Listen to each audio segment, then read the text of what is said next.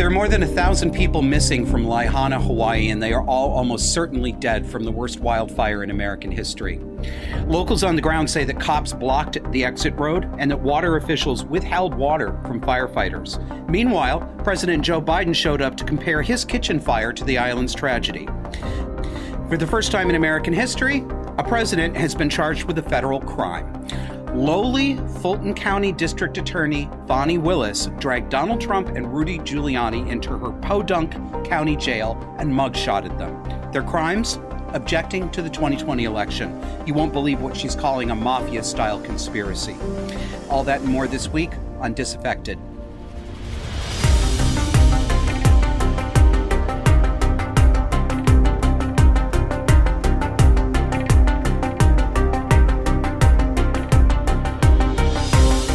Know about the tragic wildfire on the island of Maui, Hawaii. There are more than 1,000 people missing. It almost irritates me to say that because they're not missing. We all know they're not missing. They're not unaccounted for. They're dead. They're all burned up. We know that. The authorities don't like to say it, though. They don't like to say it. So a couple of weeks, how long has it been since that happened? Joe Biden finally showed up. To show empathy. Remember what we talked about last week about how unreasonable it is for we American citizens to expect our elected officials to perform sympathetic emotions for us and then to grade them on how well they're presidenting by how much sympathying they're doing? Well, this is Joe Biden giving empathy. Roll it, please, Kevin. Well, hello, people of Maui. Shown such absolute incredible courage. That's not hyperbole. I want you to know, on behalf of the United States of America, all the nation, the American people stand with you. Governor Josh Green, you've been incredible from the day we've spoken on this. You've been way ahead of the curve. Lieutenant Governor Sylvia Luke, Brian Shantz, our Senator Maisie.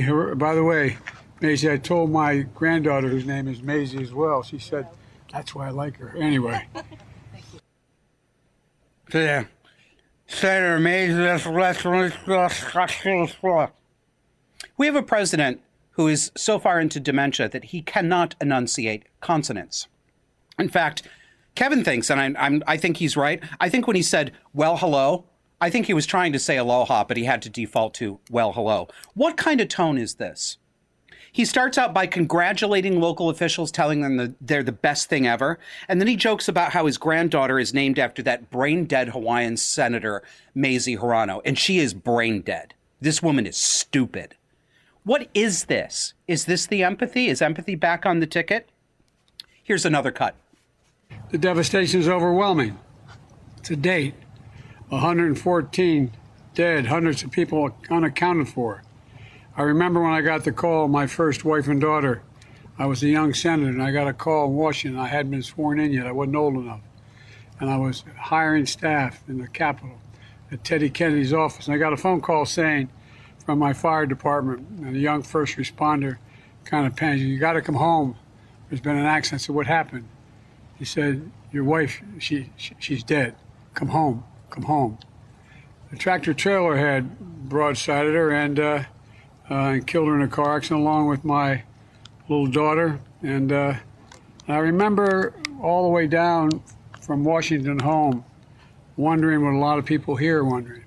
What about my two boys? How are they? They were in the car. I never got a read on that. Were they going to be all right? They were badly injured. Were they going to make it? Had they made it? Wasn't until I walked into the emergency room that I saw that they were there. The difference between knowing somebody's gone and worrying whether they're available to come back are two different things. Again, what kind of tone is this? This is the first story about him because all he can talk about is himself. This is not empathy. He's not showing empathy. He's not saying, I understand your pain because I've been through it. He's self-aggrandizing inappropriately. He's comparing inappropriate things. And what I mean, listen, if you can understand it, listen to what he's saying. Yeah, as a young senator, I hadn't been sworn in any. I wasn't old enough. What?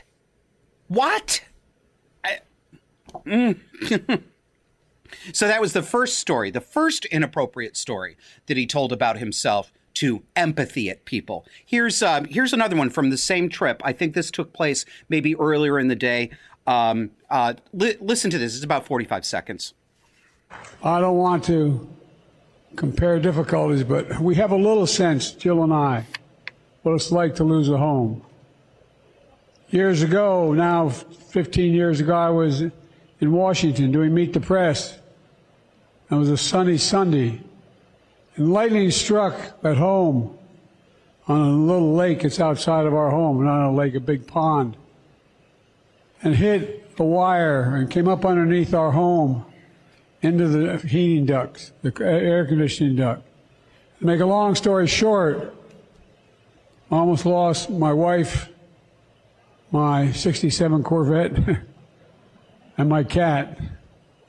But all kidding aside, I watched the firefighters. To make a long story short, I almost lost my wife, my 67 Corvette, and my cat. Meanwhile, there are more than 100 confirmed dead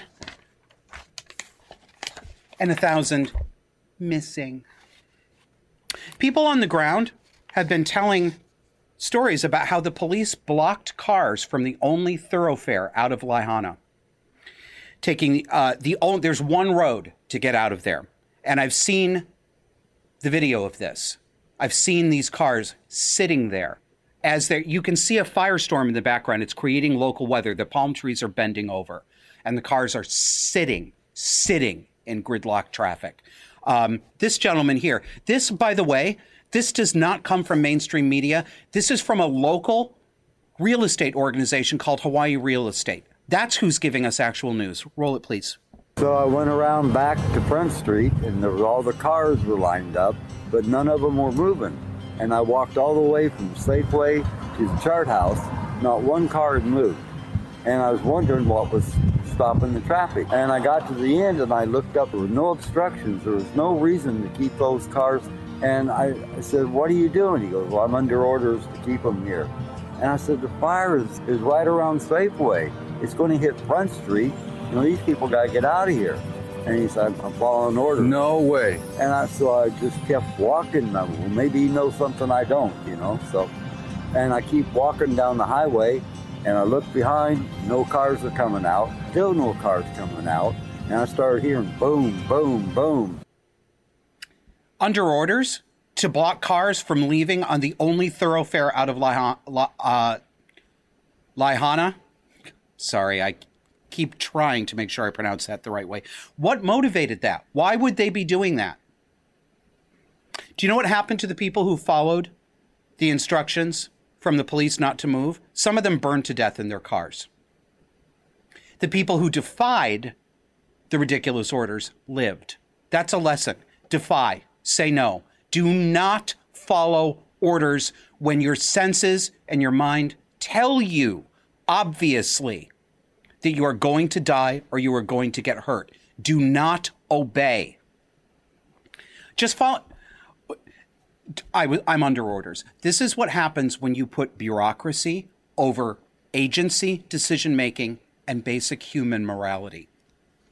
And part of the reason, I believe, it appears that this fire got so out of control was because of former Deputy Water Commissioner Kaleo Manuel, who has since been reassigned to another position.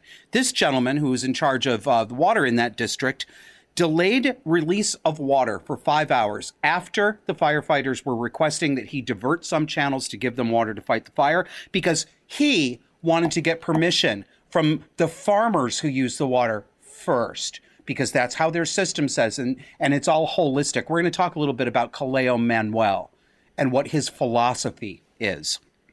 He hewed to bureaucratic process over imminent danger to human life.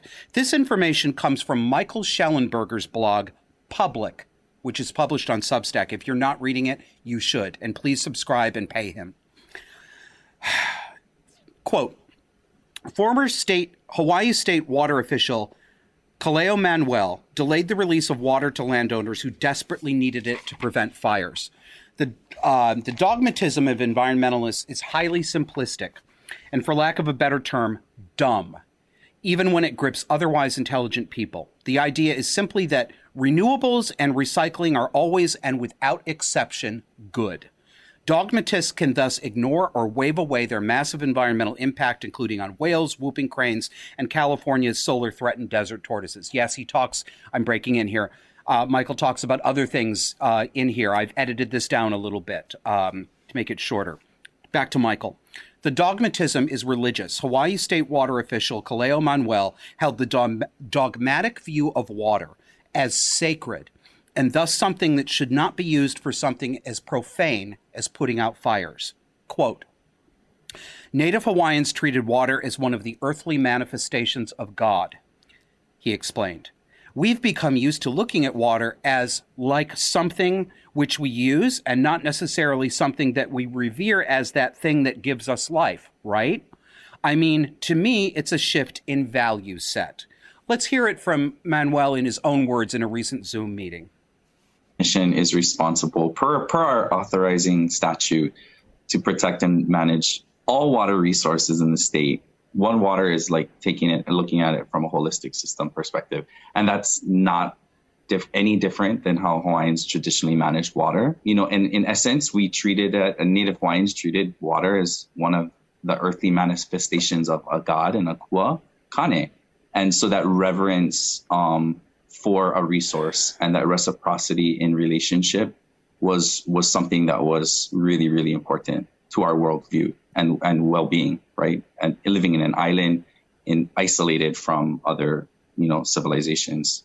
And so I think where it shifted to today or over time is that we've become used to looking at water as like something which we use and not necessarily something that we revere as that thing that gives us life, right? I mean, to me, it's a shift in value set. And, if we can start to really look at how we as humans in an island can reconnect to that traditional value set. So really my motto is always like, let water connect us and not divide us. Like we can share it, but it requires true conversations about equity.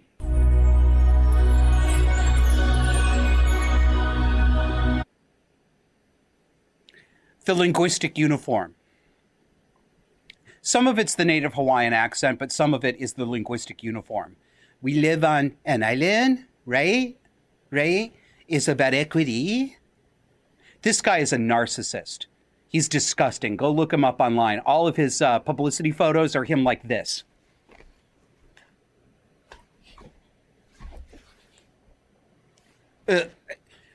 People, this precious... I've noticed this about Hawaiian culture. I will disclose this. I do not get along with Hawaiian culture. I spent 2 weeks there about 20 years ago, and it drove me nuts. It's the most beautiful place on earth I've ever seen. It looks exactly like the postcards, and I cannot stand the culture, and I will never set foot there again. There's a deep culture there of people being precious and twee about their local native traditions and their gods and goddesses. And yeah, I know. I am making fun.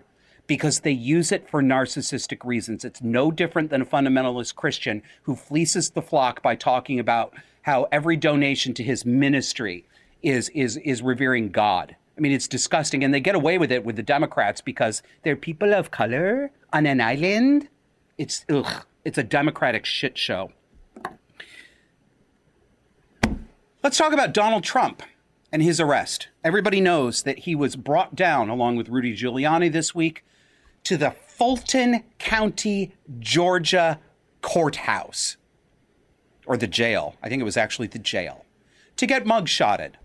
First president in American history to be charged with a federal crime. First one in American history to have a mugshot taken, like they needed that mugshot. Well, you know what? I'm glad they took it. And I'm glad he's giving that psychopathic, angry stare, because it is exactly the look he should be giving. That is an angry man, and he has every right to be angry. I am furious about this. Kevin is furious about this. You should have heard us last night. I'm moderating my temper right now, but I am incandescent over this. Not because I love Donald Trump, because this is wrong. Fulton County, Georgia, District Attorney Fani Willis. Fani is how it's pronounced. I was just looking this up while I was writing the script, and leftist media are saying MAGA Republicans are deliberately mispronouncing it as Fanny to degrade a black woman. No, I wasn't, but I'm going to do it now. I thought her name was Fanny. We're all supposed to know. We're all supposed to know that these made-up weird spelling names are pronounced in a certain way, and if we don't, it's because we're degrading them because we're racist. Look at her. Look at her. That's Joan Crawford. That's Faye Dunaway playing Joan Crawford. That is the narcissistic power pose. That is who that woman is.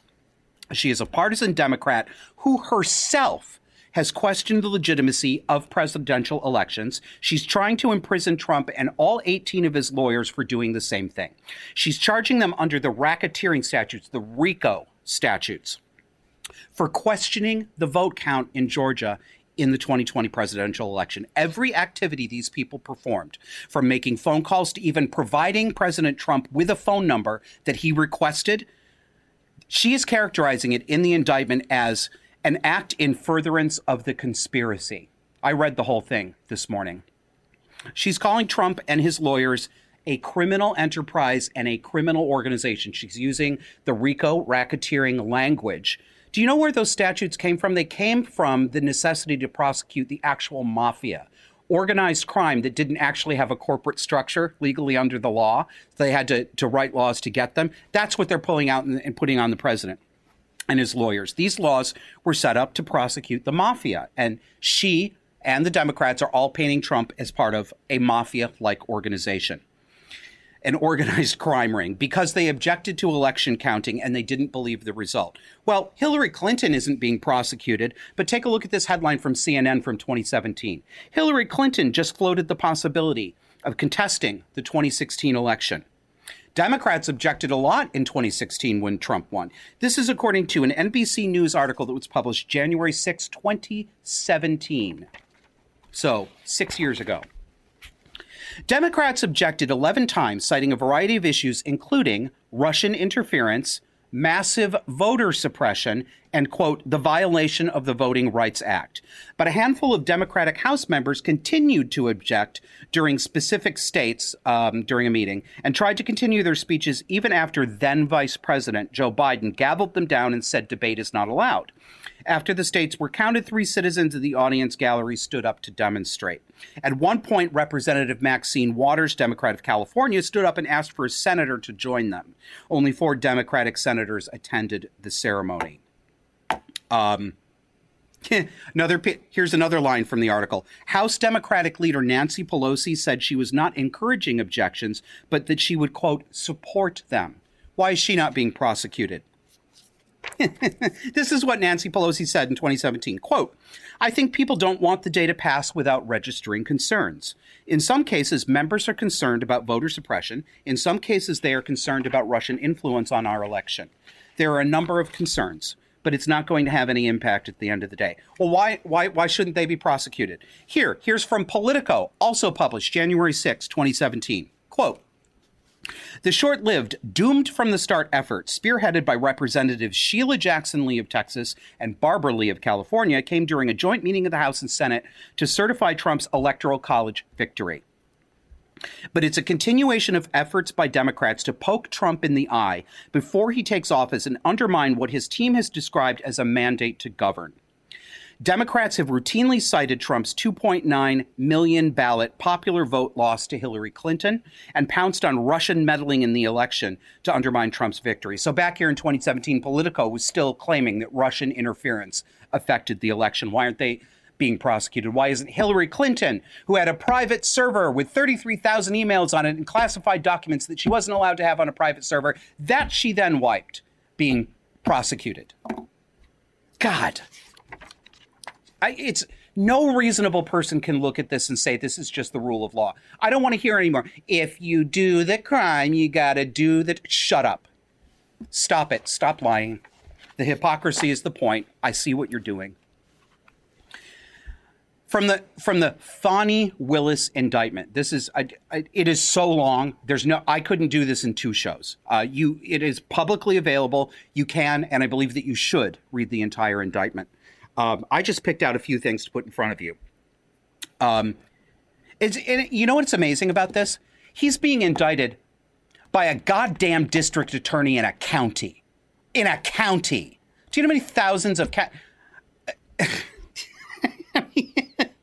So are we now, is it now new normal that any president, Democrat, Republican, Independent, Libertarian, can simply be prosecuted, indicted by any podunk district attorney locally elected anywhere in the country who doesn't like them? Is that what we're doing now? Because if that's what we're doing, I'm here. Game, set, match. Let's get all the Democrats into the counties as well. Let's get all the county DAs in the red states to start filing indictments. God damn it. This indictment lists 161 individual acts by these 18 lawyers and Donald Trump. And it comes up with 41 counts of conspiracy. They're calling these 161 acts part of the conspiracy of the criminal enterprise. Let me give you a quote. Defendants and others known and unknown to the grand jury constituted a criminal organization whose members and associates engaged in various related criminal activities, including but not limited to false statements and writings, impersonating a public officer, forgery, filing false documents, influencing witnesses, computer theft, computer trespass, computer invasion of privacy, conspiracy to defraud the state, acts involving theft and perjury. Continuing. Members of the enterprise, including several of the defendants, corruptly solicited the Vice President of the United States to violate the U.S. Constitution and federal law by unlawfully rejecting electoral college votes cast in Fulton County, Georgia, by the duly elected and qualified presidential electors from Georgia. I'm going to stop there. That refers to Vice President Joe Biden at the time. Why was this criminal? Why was this objection by Trump and his attempts to prove that the election was fraudulent? Why is that criminal? Why wasn't it criminal when Democrats did it in 2016? No. Don't get me wrong. I'm not saying it should be criminal. It's obviously not criminal. We cannot live in a society where it is illegal to challenge an election, even if I don't like the side that's challenging it. This used to be normal.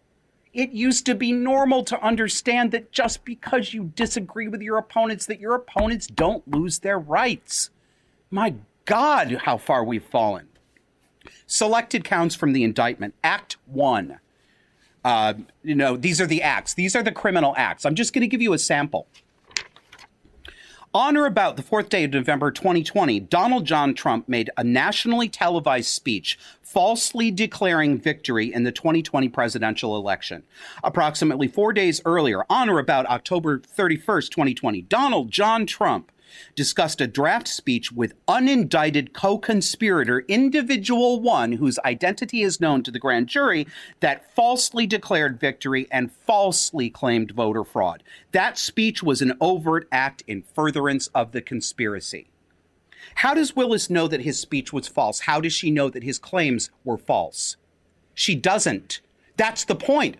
Donald Trump was alleging that the election was rigged, that votes weren't counted that should have been, that ballots were stuffed that shouldn't have been stuffed. He may be right, he may be wrong. But she is criminalizing every single action that was taken to find out the answers to these questions. This is beyond Kafka. How are we supposed to believe that any of the charges in this indictment are reasonable when we have a district attorney who says that merely stating his objection in a speech was a criminal act by Donald Trump and part of a conspiracy by a criminal enterprise? Or this description of an act by Rudy Giuliani. Quote, On or about the 15th day of November 2020, Rudolph William Louis Giuliani placed a telephone call to unindicted co-conspirator Individual 2, whose identity is known to the grand jury, and left approximately an 83-second-long voicemail message for unindicted co-conspirator Individual 2, making statements concerning fraud in the November 3rd, 2020 election in Fulton County, Georgia. This telephone call was an overt act in furtherance of the conspiracy. So picking up the goddamn phone now is a criminal act. The indictment goes on and on and on like this for dozens of pages. What else do I have? Multiple phone calls, multiple contacts from members of the criminal enterprise. Every single act is characterized as an act in furtherance of the conspiracy. Where's a really good one I wanted to show you? Yeah, this one. Quote, on or about the 21st day of November 2020, Mark Randall Meadows sent a text message to United States Representative Scott Perry from Pennsylvania and stated, quote, can you send me the number for the Speaker and the leader of the Pennsylvania legislature? POTUS wants to chat with them, end quote. This was an overt act in furtherance of the conspiracy. Okay, Kevin, can you put her on the screen again? Fanny. Yeah. Look at her. Look who rules you. Unbelievable. Oh, we're coming up on a break here. I know we've gone long. I've got one more for you.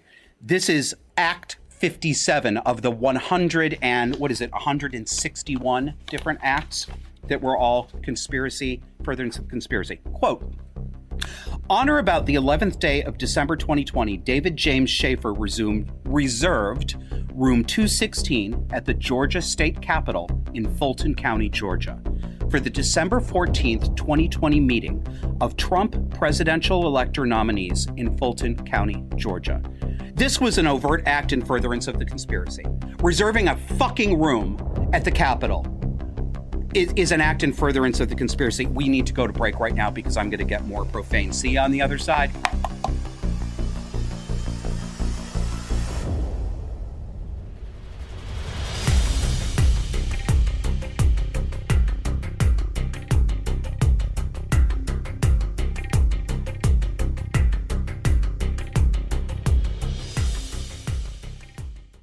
Can't get enough of our love, baby?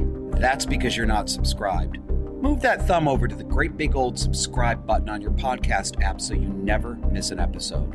We put out audio-only exclusive content that you won't get on any other video platform, so make sure you subscribe today. Looking for a non-woke place to put your money where your mouth is? Put it where my mouth is. Disaffected supporters get access to our private Discord chat server, backstage episode recording sessions, surprise guests, and more, and all it takes is $10 a month. You've got two options. Either Substack, visit us at disaffectedpod.substack.com, or go over to subscribestar.com/disaffected. Remember, choose the $10 level or higher for Discord access.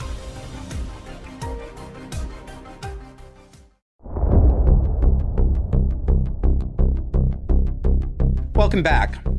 The education minister in the Canadian province of Saskatchewan has set a province-wide policy on pronouns and gender identities for children in school. If a student wants to be called by a different pronoun or a different gender, parents have to be notified and they have to have the chance to say yes or no. The policy does some other things too.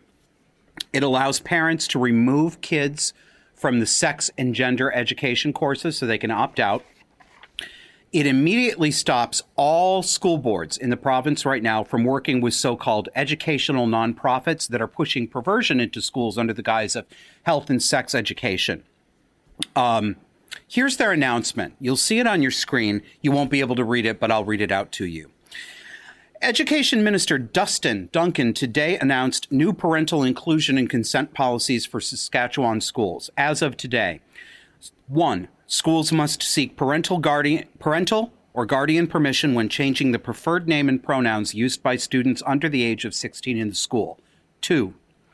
Parents or guardians must be informed about the sexual health education curriculum and have the option to decline their children's participation. 3. Boards of education must immediately pause involvement with any third-party organization, such as the ARC Foundation and the SOGI 123 program, connected to sexual health education, as the ministry undertakes a review of educational resources to ensure alignment with curriculum outcomes. Only teachers, not outside third parties, will be able to present sexual education materials in the classroom. This directive does not include professionals employed by government ministries or the health authority. End quote. So this prohibition on outside organizations that are pushing perversion, I love this. It includes Planned Parenthood. Planned Parenthood has been given the heave-ho from Saskatchewan schools. I am so glad to see this. As a former ignorant, unaware Planned Parenthood supporter, I consider that organization actively evil and actively abusive to children. Would you like to see the kinds of educational things that Planned Parenthood has brought into Saskatchewan schools?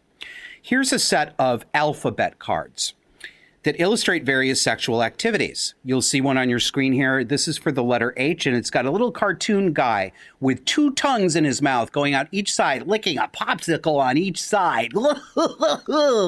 Right, kids? Well, here's the other side of the letter H card. H stands for half and half. When someone sucks your dick and then your ass. It's nice to split the attention 50-50. That way your butt won't get some sort of inferiority complex. If you like eating butt, you might like to consider getting a hepatitis A and B vaccination from your local clinic. Yes, that's real. I'm giving you a second there to keep your lunch down and to accept the fact that that's real. Yes. Want to see more? Let's move to the letter Y. Y stands for yellow and brown showers. Yes, pissing and crapping on your partner. I'm going to break in here for a second. This is the most filthy, obscene, perverted sexual education I have ever seen, and I've seen a lot. It is utterly filthy and depraved, and yet they can't bring themselves to say the word shit. Crapping on your partner. Isn't it amazing? I'll read it again. Yellow and brown showers. Yes, pissing and crapping on your partner. If you're going to experiment with bodily fluids, best you keep them on the outside of your body to reduce risks of parasites or viruses. Oh, but why would that matter, Planned Parenthood, if they can get a hepatitis A and B vaccination from their local Planned Parenthood clinic? You fucking demons. Naturally, the liberal and caring educator mommies in Saskatchewan are freaking out over the policy. Here's the president of the Saskatchewan Teachers Union responding.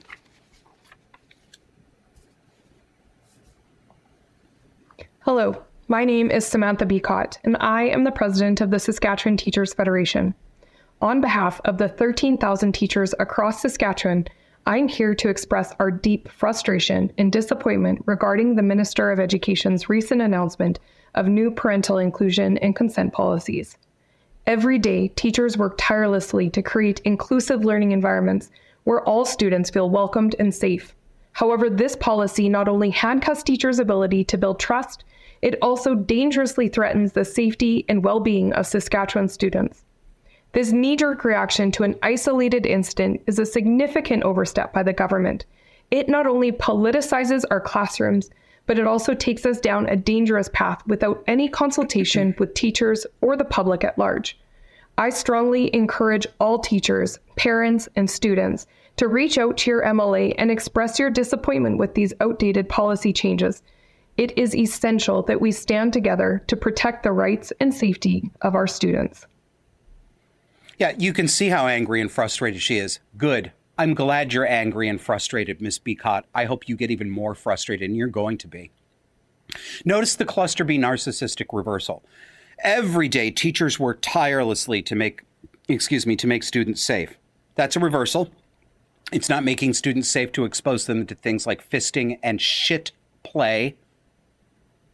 She says that the policy that stops this from happening is the policy endangering the students. It's clear reversal, black for white. And she lies and claims that this is a knee-jerk reaction to an isolated incident, the incident of the alphabet cards, which they are lying. They're lying and claiming were never meant to be given out to students, but somehow they were in the bag of the educator from Planned Parenthood. They're just lying. You know what? Shut up, lady. Shut up. You are not the boss anymore. You never should have been the boss, and you're not going to be the girl boss on this anymore. No one has to consult you. You're being put back in your place, and your place is to be silent and powerless. Now we're going to be joined by podcaster and conservative commentator Russell, the Canadian Conservative. He's going to tell us more about how this effort came to happen and where it might go in the future. Welcome, Russell. Hey, Josh. Pleasure to be here. Thank you again. You've been on before, and we'll have you again. So where did this initiative start? Do you know anything about the history of what the Education Ministry has been observing and why they've come out with this policy right now? Well, I think there's been a couple of key incidents that happened.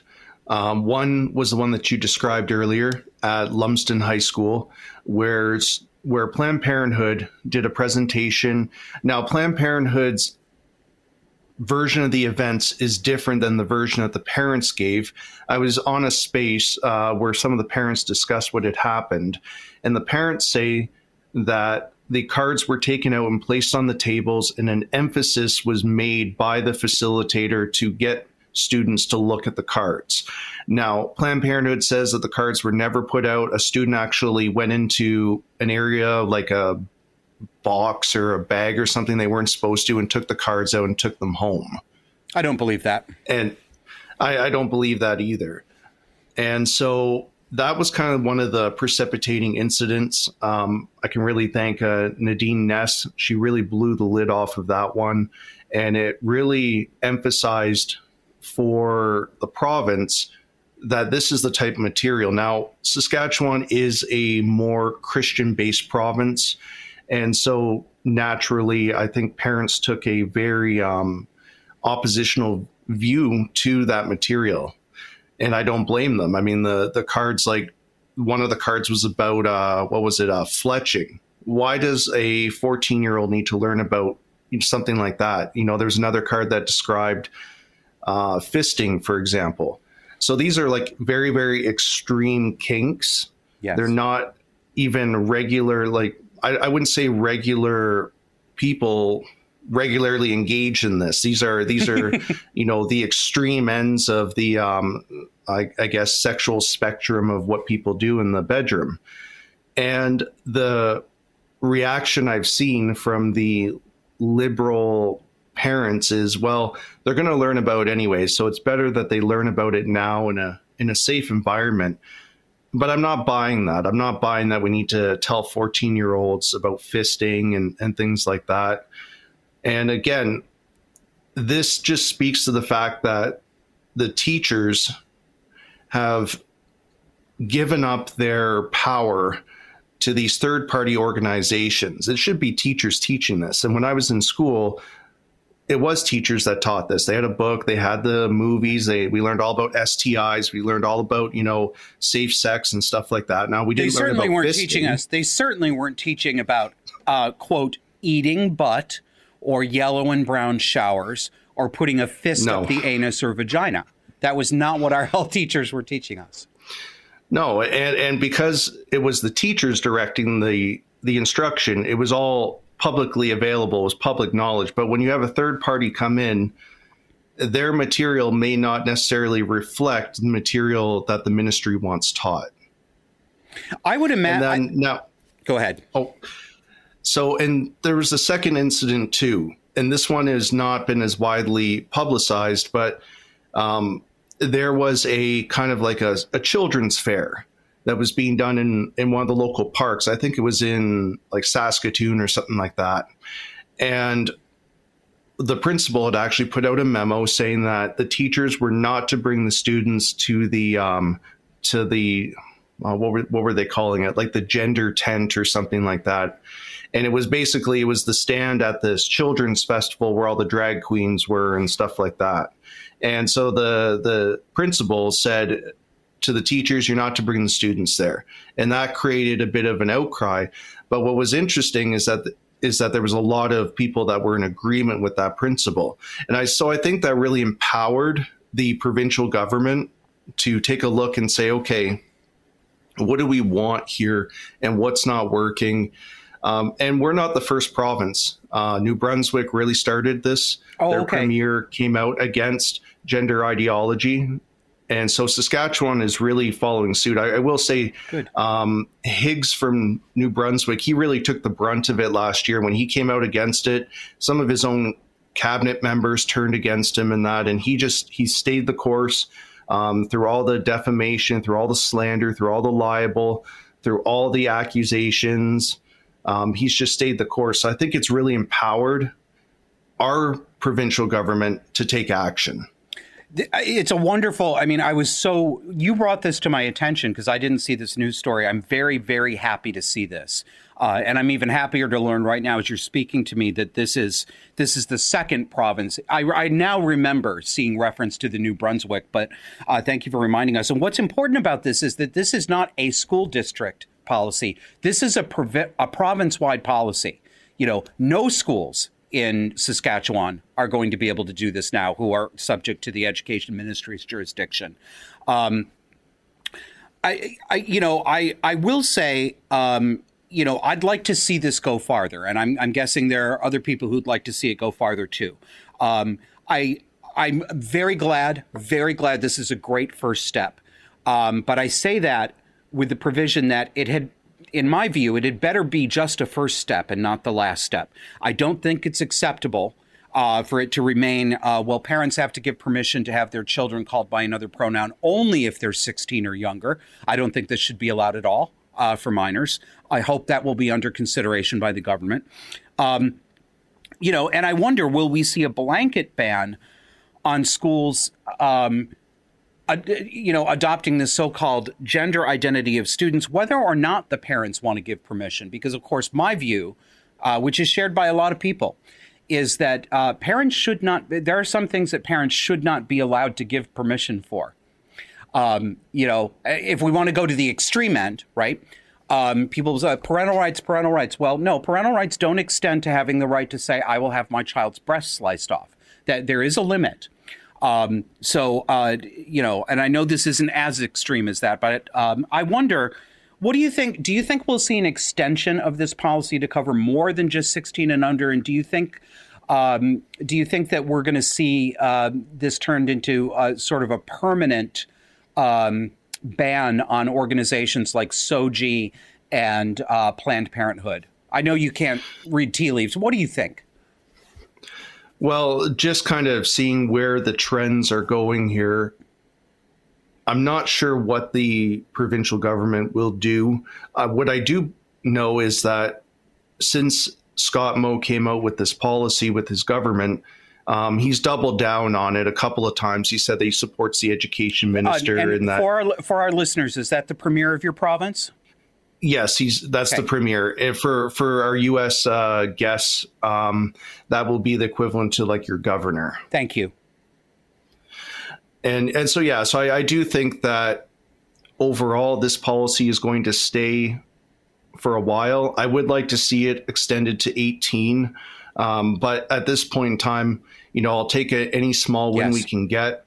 What's really interesting is that this is going to be something. So the Conservative Party of Canada, the equivalent to the U.S. Republican Party, they are going into their meetings over the next few weeks. So they're going to go into their policy development meetings, and kind of empowered by these provinces, there has been talk that gender ideology and these sort of social conservative stances are going to be discussed and more policy is going to be developed around them. Now, again, I can't read tea leaves and that. I can't see in the future. If I could, I'd be a millionaire. But at the end of the day, I think it's a good first step. Our Conservative Party, traditionally, they've really stayed away from social conservative issues. and they've stuck to fiscal conservatism. But with the new party leader that's in charge now, I think he's really started to hit his groove. I've had a lot of criticisms of him previously, but now he's starting to come out a lot more with these more better policy stances, I think. And even, I think it was 2 days ago, he had actually said that we need to restore parents' rights. And I hear that and I'm like, okay, that's the type of stuff I like to hear. Now, he hasn't come out directly and said what that means. Right. But when we start talking about parents' rights and that, I think that's a good sign that we're headed in the right direction. Absolutely. And the last thing I want to ask you about before we let you go on a Sunday morning, thank you for giving us the time when you could be doing brunch. Do you predict that the education minister in your province and the Conservatives, will they be able to stand up to and successfully weather the hysterical pushback that's going to come from the Liberals and from these organizations? Do you think that they will stand firm, or do you think that they're going to do what a lot of politicos have done and say, "Oh, I'm sorry, I didn't mean to offend"? Well, it's hard to say. So far, they've stayed the course. The first kind of barbs and arrows went their way, and they've kind of just said this is the policy and we're sticking with it. I think it's important for people in Saskatchewan and even people from other provinces to phone the minister's office and tell them, listen, I agree with the policy. I think you're doing a great job. Good. You can even say, I don't think it goes far enough. And really just reinforce that this is the type of thing that we expect from Conservatives now as well, not just in public, which would be nice, but from the conservative-based parties. These are the types of stances we're expecting that you're going to be taking in the future. Now, to add on to this, we don't really have any lobbyist groups in Canada right now that really lobby against, I guess, gender ideology and that sort of stuff. I mean, we have Billboard Chris and that he's like a one-man army all on his own. Right.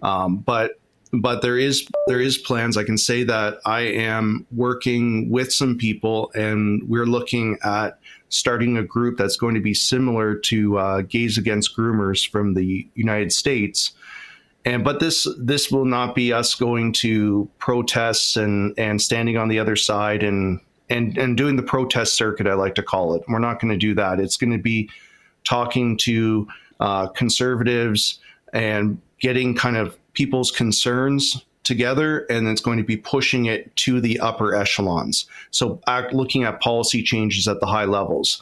And I mean, the left has this. The leftists, they have all these nonprofit organizations and corporations, and their job is to lobby ministers and lobby the government to basically open the floodgates to all this ideology. Well, this group that we're looking at putting together, I don't have a name yet. It's in the very preliminary stages, but we are putting things together, and it will be coming soon. We'll be going to these ministers and saying, listen, this is the concerns that we have. And when you hear this is what it actually means. And these are the concerns from parents. These are the concerns from gays, lesbians, bisexuals that feel like, they've been added into this group that they don't agree with. It's going to be, I think, really good. And I think it's going to empower conservatives with good talking points that they can use, not only at their conventions and policy development, but points they can use when they discuss things with the public. Excellent. Great work. Really glad to hear it. Really glad to know about it. And thank you for sort of stepping in and giving us a view from Canada. Russell, tell everybody about your show and your Substack. Where can they find you? Because anybody who's interested in what's going on in Canada having to do with this should be following you. So I'm on Twitter at the Canadian Con. Won't let me put any more than that. So that's my Twitter handle. And then, the Canadian Conservative, it's a podcast. It's on all the platforms. I recently did one with some gay allies from Calgary that I asked the question, when does gender ideology go too far? And their answer was basically, when it's brought up at all. And we had a really, really good discussion about that. And I would encourage people, that came out earlier this month. I would encourage people to listen to that. You're going to hear from people that have been heavily involved in the gay community for years, organizing pride parades and things like that. And basically how they feel that this gender ideology and that has taken over our society. It's taken over gay activist groups and just really force-teamed people into stances they don't necessarily agree with, under the threat, of course, of cancellation from your job and social ostracization, and with all, in my opinion, with the intent that you off yourself. So you're one less ideologue to face off against the encroaching machine. And then other than that, if you go to the CanadianConservative.com, that's where my Substack is. I've talked less and less about gender ideology. To be honest, I kind of got tired of talking about it. I've made all the points generally I want to make on it. And really, I've really started to focus a lot more on crime and what it means to have a social habitus and what is the social contract and things like that, and why it seems to all be falling apart in Canada. Excellent. Well, I'm a reader, and I bet you're going to have a bunch more from this too. Russell, the Canadian Conservative, thank you very much for joining us this morning. Thanks, Josh. Always a pleasure. Okay. Come back, folks, and we'll finish up the show after the break.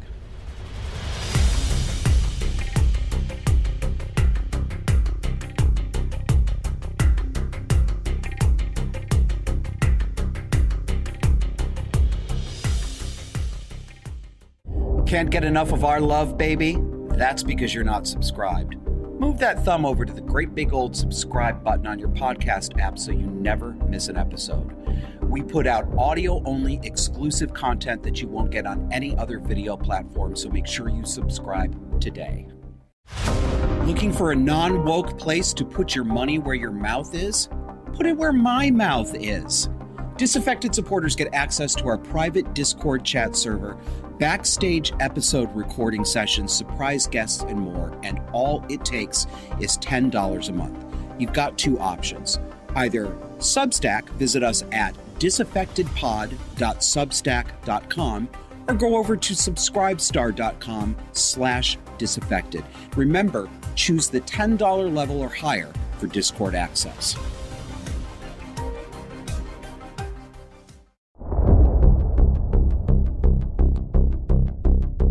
Welcome back. We haven't done enough trans lately, so I'm going to take you back to a disaffected mainstay. There's something we actually missed from March of 2023, Vermont local news. This is from Vermont Digger, VT Digger, the online nonprofit progressive paper. Headline: Vermont religious school that refused to play team with trans player banned from sporting events. Quote from the article: a private Christian school that forfeited a girls' basketball game rather than play against a team with a transgender player has been banned from Vermont school sporting events. The Vermont Principals Association, which oversees school athletics, said Monday afternoon that Mid-Vermont Christian School in Quechee will no longer be eligible to participate in sports and other sponsored activities. The decision was announced after a meeting of the Vermont Principals Association's executive committee, during which members decided, quote, that policies have been violated at the school level, and thus there is an immediate determination of ineligibility for Mid-Vermont Christian in Vermont Principals Association sanctioned activities and tournaments going forward, end quote. Why? Because the Mid-Vermont Christian School violated the safe and inclusive anti-discrimination policy about gender identity. Because being safe and wholesome and fair with school children means that you have to set strong teenage boys against girls on the same team or on opposing teams. You need to take advantage of physically weaker girls by allowing boys who call themselves girls to play. And you have to let them hurt the girls. You have to let them hurt the girls and say nothing about it because it's just a girl hurting another girl. And you have to let them disrobe in the locker room. That's how you are safe, fair, and wholesome to adolescent girls. You have to let them win girls' trophies. You have to ignore the actual harm to the girls, and you have to say that the boys are really, really real girls. Here's a quote from Jay Nichols, executive director of the Vermont Principals Association. Quote, "If you don't want to follow VPA rules, that's fine, but then you're just not a VPA member. It's fairly simple. That's really all we're gonna say about it." End quote. Yeah? Is that all, Jay? Back to Vermont Digger. Nichols said he could not remember any prior instances of a school being barred from sporting events. There is no existing appeals process, he said. But Mid-Vermont could come before the group's leadership and seek to be readmitted, he said. Oh, can they? Can they come cap in hand and beg, sir? I hope they I hope they tell you what I would tell you, which is get fucked. Trans-sanctuary states. We've talked about them many times before. Vermont is one of them. There are many more that are coming online. As Republican-controlled states start to actually ban the surgical mutilation and abuse of children that we call gender-affirming care, the blue states, the Democrat states, are going in the opposite direction. And these states have gone full moral monster, Vermont among them. These states guarantee children the right to be chemically and surgically mutilated under state law. They created that as a state law right. They shield abusive parents from out-of-state court orders and arrest warrants in violation of the U.S. Constitution. They allow parents to mangle and sterilize their children while claiming that the other parent in a custody dispute who is trying to save the child is the real abuser. The one who wants to save the child from the medical sterilization is the abuser under these laws. Vermont actually calls that attempt, the attempt of a parent to save the child, abusive litigation. That's their formal term of art that they've written into state law. These laws also shield surgeons from malpractice liability for vivisecting children in the name of gender. This is satanic. There's no secular language that is powerful enough to capture the depth of evil that's going on here. This is the devil himself, and these people are possessed. Whether you believe in a literal devil or not makes no difference. It's that evil. True to form, the media, of course, does another narcissistic reversal. Check out this headline from the Vermont paper, the Brattleboro Reformer. States that protect transgender health care, including Vermont, try to absorb demand. That should make any sane person sick inside his soul. From the article, states that declared themselves refuges for transgender people have essentially issued an invitation. Get your gender-affirming health care here without fearing prosecution at home. Now that bans on such care for minors are taking effect around the country, patients and their families are testing clinics' capacity. Already long waiting lists are growing, and yet there are only so many providers of gender-affirming care and only so many patients they can see in a day. For those refuge states, so far, in addition to Vermont, California, Connecticut, Colorado, Illinois, Massachusetts, Maryland, Minnesota, New Jersey, New Mexico, Washington, and Washington, D.C. The question is how to move beyond promises of legal protection and build a network to serve more patients. And Dr. Angela Cade Gepford is one of the demons wearing a mommy mask. This is what she has to say. Quote, "We're trying our best to make sure that we can get those kids in so they don't experience an interruption in their care," said Dr. Angela Cade Gepford, medical director of the Gender Health Program at Children's Minnesota Hospital in Twin Cities. For patients who have not been seen and would be added to a general waiting list, it is daunting to think that it's going to be a year or more before you're going to be seen by somebody. End quote. An interruption in their care, their gender-affirming, loving care. An interruption in the most depraved psychological and surgical abuse that has ever taken place in American history. You and I, we're living in that era. This is the most depraved abuse of children that has ever been culturally sanctioned. By far, nothing compares. If history books actually survive in the future, this is going to far outstrip the lobotomy era for the amount of disgust and moral condemnation from our grandchildren and their children. Won't even be a contest. This is there aren't words. These refuge states are complaining about huge waiting lists. They can't wait to serve all these poor children. Well, good. The longer they're out of your clutches, the better chance they have at saving them and putting you in prison where you belong. Don't think they're going to stop at these laws either, these promises. They're not going to. Here's what they're planning. Back to the Brattleboro Reformer. Quote, initial sanctuary laws or executive orders were an emergency step to protect transgender people and their families from the threat of prosecution by more than 20 states that have restricted or banned such health care. You editorializing assholes. They generally do not contain provisions to shore up health systems, but advocates say that needs to be the next step. Watch for it. Watch for it. All right. Last part of the show here. This is taken from Substack, and I want to encourage you to join to support this show through Substack. It's your best front door in. You do have two options. If you want to support this show with a paying subscription, go to disaffectedpod.substack.com. You can also go to subscribestar.com/disaffected if you wish to do so. And this is the kind of thing you get. This article. You know what? Actually, let me do it this way. The first thing I want to do, I want to take you down memory lane to set this up. You're going to recognize this. Most of you will. Some of you won't. Kevin, please roll the clip. We have done all we could do. If we've been successful, well and good, there are no problems. But if, on the other hand, this final treatment has not achieved the desired result, please remember, Miss Tyler, that you can still live a long and fruitful life among people of your own kind. All right, Miss Tyler. Here comes the last of it. I wish you every good luck.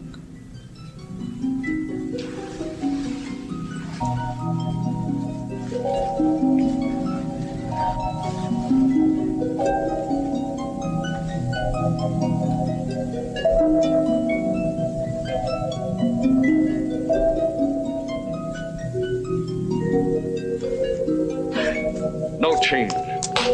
No change at all.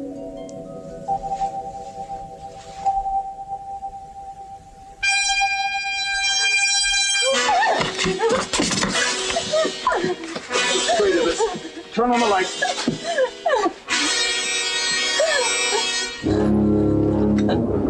Needle, please.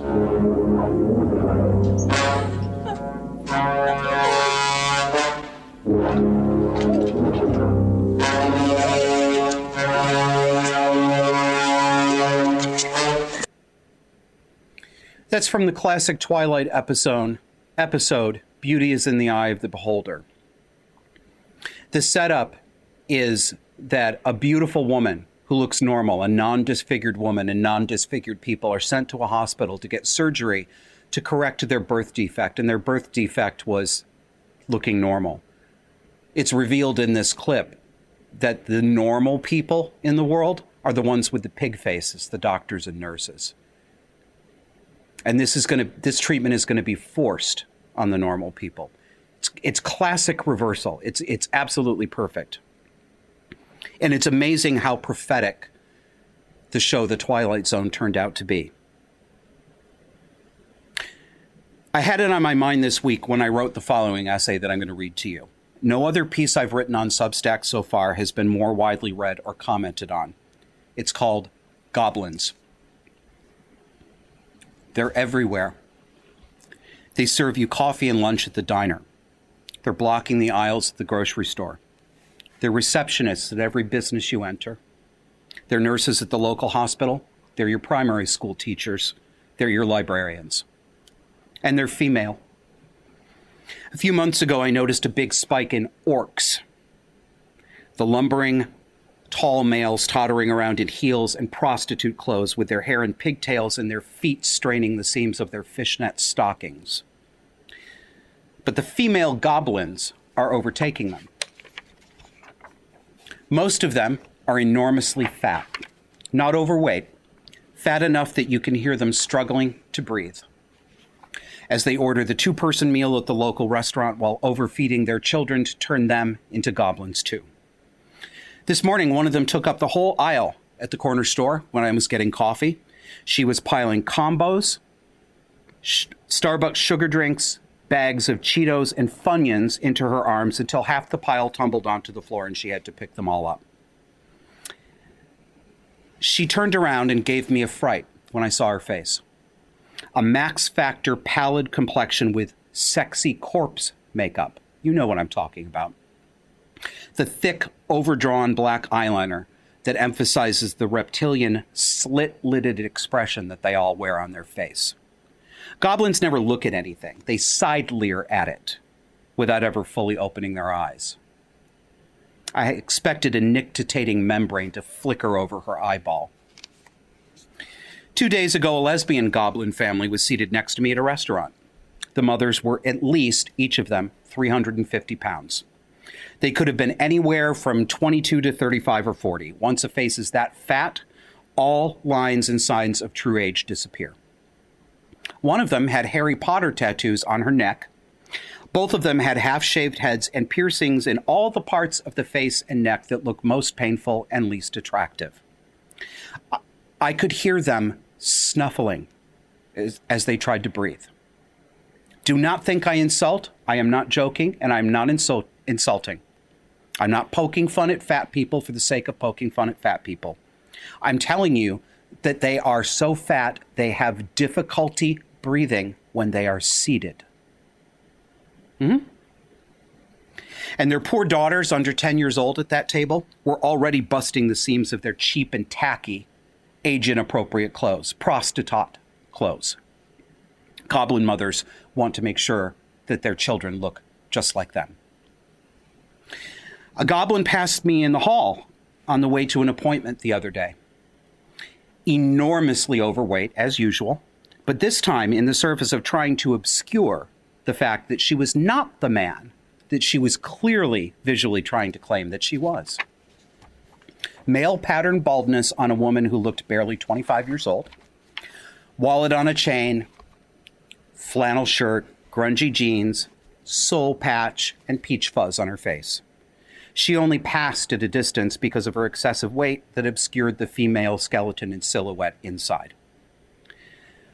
And all of them have dead eyes.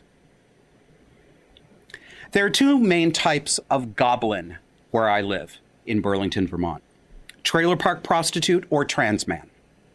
They're either slathered in whore makeup and wearing clothes designed to ensure the slipping out of their breasts, buttocks, and rolls, or they're trans men. Last week, a goblin was trying and failing to open the business suite bathroom down the hall from the studio. From a distance, I assumed it was a young woman who was hanging out with the partiers who rent the suite down the hall. Mais non, this was a man. A man. Yeah.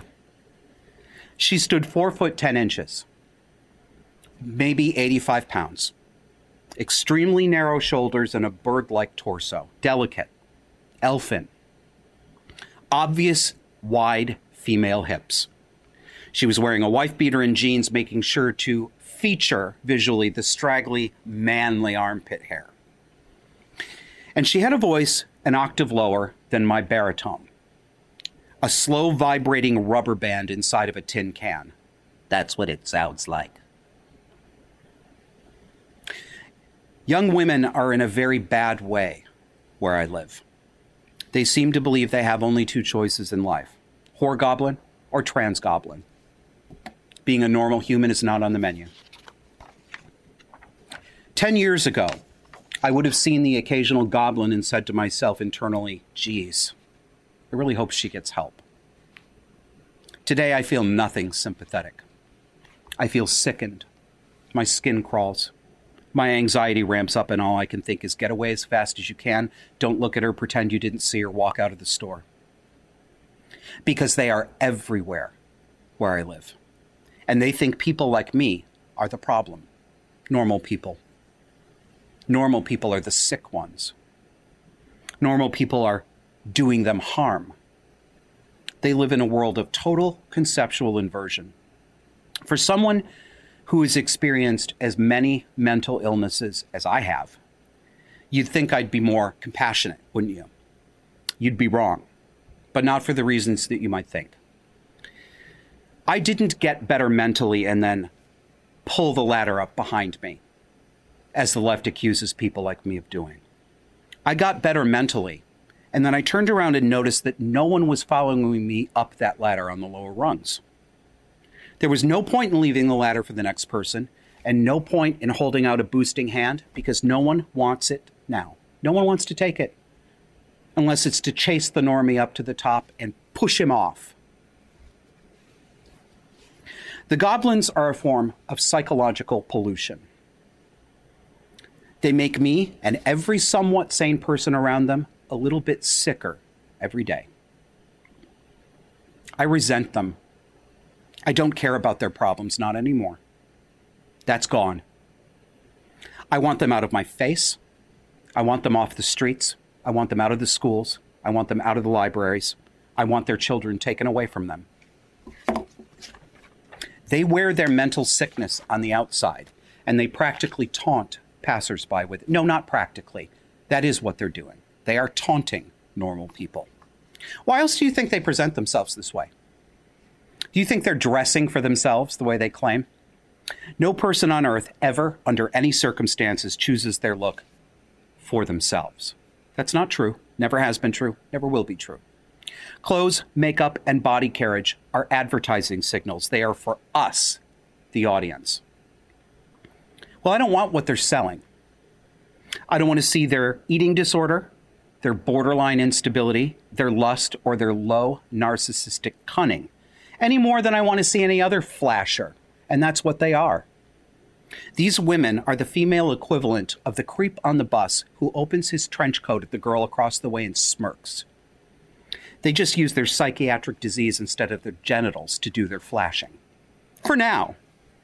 I don't think it'll be very long until it's full vagine on display in reverse underwear that has cutouts where privacy panels used to be. No, I'm not exaggerating. That's what I think will actually happen.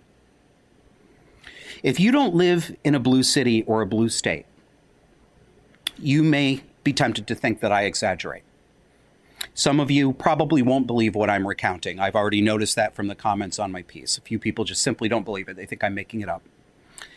You'll think I'm padding the numbers for drama, because you don't actually believe that this is the world we live in, because you don't want to believe it. If you believed it, you'd have to acknowledge some things that you really don't want to acknowledge. Those things would upset the moral and intellectual apple cart that you've relied on for your entire life. Well, this is what it's like in Blue America today. This is new normal. It's a psychiatric freak show that you are not allowed to notice is a psychiatric freak show. You, today, you're the normal attractive girl in that Twilight Zone episode, surrounded by people with pig faces calling you an ugly monster and getting ready to hold you down and fix it. You're in the upside down. This is the real pandemic. How long until these people call for the needle? For you, for me, and for everyone. Good night.